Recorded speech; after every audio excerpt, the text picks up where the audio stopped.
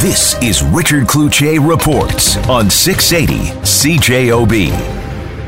The employer finally decided to back on the demand for a defined contribution pension plan, and the other one was that the employer finally agreed to do something about pay equity. It's in the form of a study that's going to take up to 19 months. It'll have a thorough analysis, and it'll make a determination of how much more the rural mail couriers are to receive in terms of wages and benefits, and it'll be retroactive to the date of the signing of the collective agreement. From earlier this morning on 680 CJOB, Gord Fisher, National Director for the Prairie Region from the Canadian Union of Postal Workers. Pensions a key issue in solving the dispute between Canada Post and its employees. Evelyn Jacks of the Knowledge Bureau joins us now. Pensions and the way pensions are collected and ultimately doled out. Can you help us understand this? Because it affects all of us. In Canada Post's case, they're talking about this defined pension. What are the differences between pension plans, Evelyn? Hi, Richard. Well, essentially, first of all, at the outset, it's complicated. Many people really don't understand how their company pension plans work. They break down into a variety of different ways. So, for example, you contribute to the Canada Pension Plan. That's our publicly funded plan. And, of course, going forward, we know there's changes coming up to the premiums you pay there. But if you're lucky enough to also have an employer-sponsored fund aside from that, then there are two basic types of funds. There's a defined contribution, which was previously known as a money purchase fund, or a defined benefit fund. Now, in the private sector, I've seen numbers anywhere from about 12 to 24% of private sector folks have an employer-sponsored fund in general. And of those people, about 52% have the better or plan, the defined benefit plan. But in the public sector, about 87% of people have an employer-sponsored fund, and about 94% of those people have a defined benefit plan. So under a money purchase plan or defined contribution plan, that's the one that's sort of more risky to the individual, because a certain amount of money is basically set aside and is whatever the market sort of performs over your lifetime, that you're going to end up with in your eventual pension fund. So you bear more of the risk in that case, but, also you bear more of the rewards if the market should, perform better than the defined amount that you would get otherwise. Under the defined contribution plan, the advantage certainly is that more of the risk is on the employer. What you're eventually going to get is based on the years of service that you've had with the employer and the level of earnings. It can also have additional benefits like full or partial indexing, for example. And the way it integrates with the Canada Pension Plan can also make a difference in your eventual payout.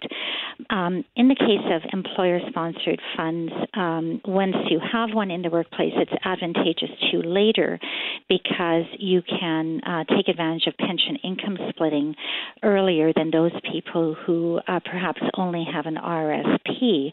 In that case, you have to wait until the age of 65 to do pension income splitting. So to break down the complication here, Evelyn Jacks of the Knowledge Bureau, is it fair to say that those generally who work for government, the risk has been borne on the employer or ultimately the taxpayer, and those in the private sector, they bear a lot more of the risk, the employees? Is that kind of the dividing line here?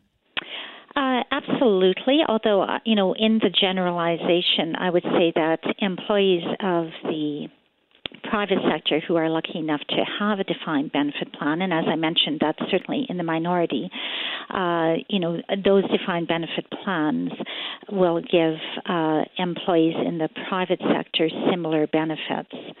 So while I do want to qualify your generalization in that way. In the end, we see this trend moving public sector unions away from the traditional contribution to more of that private sector model. Why is that? Can you help us understand that? Yeah, I mean, it's been a big issue because when you look at the funding of these plans in the future for some governments and also for the private sector, they found them to be unsustainable. Some have written about them and have said it's like writing a blank check into the future. We've seen again and again that provinces have had to put cash sort of infusions into these pension plans. So the risk for governments in the future are higher under these plans because they come with somewhat of a guarantee. And so the big risk for taxpayers overall, and I guess a question that needs to be asked is, can this be sustainable when the folks who are getting the pension plans today retire, going forward? And it's particularly concerning if our taxpayer base is expected to reduce as baby boomers retire. There'll be fewer taxpayers who are going to have to fund the social services and the pensions and so forth that we want in the future. So, any decision like this has to really take into account who's going to pay for this in the future. One of the key issues that ultimately solved the postal dispute was a deal that backs off on what Canada Post was hoping for on the big pension issue. Evelyn Jacks is with us from the Knowledge Bureau. Also joining us is Kevin Rebeck. He's president of the Manitoba Federation of Labour. That stickling point, the defined benefit pension plan for newer workers and addressing pay equity. Let's talk about pensions because I think we've had this conversation before. You believe pensions, especially on the public service side, are under all sorts of pressure. You heard what Evelyn Jack said in setting up generally what's going on. Would you agree with that sense? Well, I think pensions have been under attack to move them to a DC plan for probably the last 15 years. I think just adding to everyone's kind of knowledge about them, Evelyn was pretty good explaining some of the risks and where they are. When the risks are with the employer for a defined benefit plan, when things are really good, when investments are good, employers often take what they call a contribution holiday, which means they contribute nothing to the pension plan when investments are good. So there is a risk-reward time.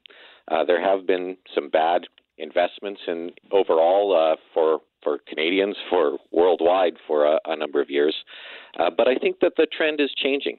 And I think this is a sign of that. I think our premiers know that people think defined benefit plans are fair, and they are demonstrating that by working towards an enhancement of CPP, which is a defined benefit plan that all workers in Canada have access to. And it's long overdue that we see that kind of increase, because after a lifetime of work, people deserve to retire with some dignity and knowing what they can count on for their financial future. We'll see what happens with BC on their CPP, because right now that's in a holding pattern.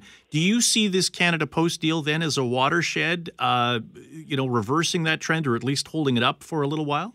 Well, I think it's certainly a good sign of holding it up, and hopefully we can see that change. I think people and young people especially are starting to and need to start thinking about their future when they retire as well, and knowing what they can count on when they retire. They're seeing what happens to their parents when they don't have a reliable pension plan that's predictable for them, and they're finding people having to work much longer or not being able to make ends meet when they retire. To Evelyn's point about the sustainability of plans, because there is that concern, is there not?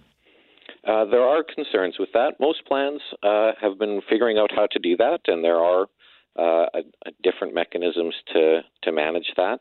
And I think as we see the economy start to turn around, that defined benefit plans actually have some pretty big benefits for employers when the economy is going well. Evelyn, this is one of those issues, though, that is under the radar until people hit that age where they're starting to think about retirement. You really should, and you preach this, you should be thinking about your retirement when you're a teenager or at least into your 20s. But is this one of those situations where, you hear what Kevin Rebeck is saying, you see, what's going on in the last 15 years, that at some point there is going to be a day of reckoning?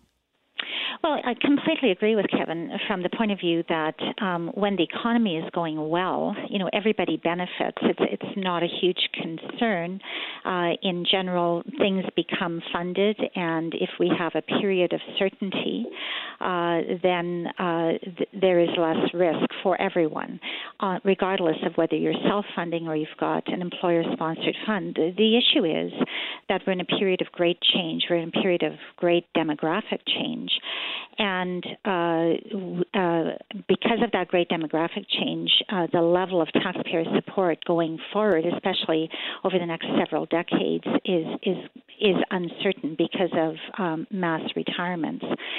So having said that, we do have to bear in mind that all of these pension plans that we're talking about today are taxable. We do have a wonderful plan that will help people enjoy a tax-free a portion of their retirement funding, and that's the TFSA, the tax-free savings account. And so one of the things we like to look at is when you're 18, that's when you can start putting money into that plan as a resident of Canada. And, if you can't afford it, maybe your grandparents can afford it. But funding something like a TFSA diversifies your tax risk later on. So that's a great thing. So our pension system in Canada has several pillars, including employer-sponsored plans, self-funded plans, the CPP, which is going to be enhanced. And the good news is that roughly 80% of Canadians will retire with enough money if they start early enough and take advantage of all of these plans, if they understand what their tax liability is going to be later on, and if they are lucky enough to income split with their spouse. These are all provisions that allow us to have a comfortable retirement today. What we're looking at is, especially the lower income earners, they're going to need some help. And, are we going to be able to fund them? If they're working, yes. Perhaps they'll have CPP contributions or they'll have an employer-sponsored contribution. Otherwise, we have to have enough in other areas to fund people who don't have enough. So that's the question of the day. If you start early, you will have enough.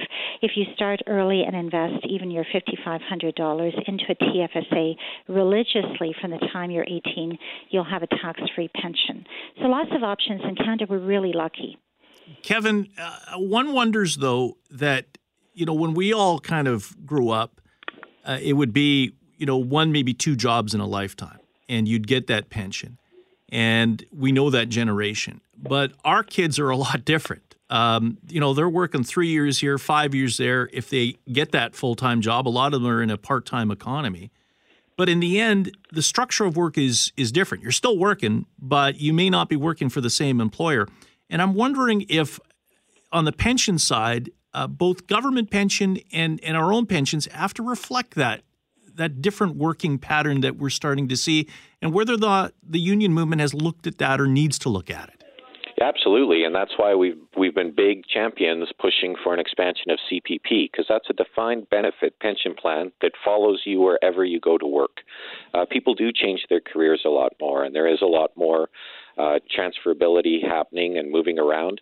And Evelyn hits a number of key points there. There's a lot of ifs in those statements, that if all of those things line up, you'll be okay. When CPP was created, it was created on the premise that, well, this should take about a third of what you need when you retire, and pension plans and self-investment will make up the other 2/3.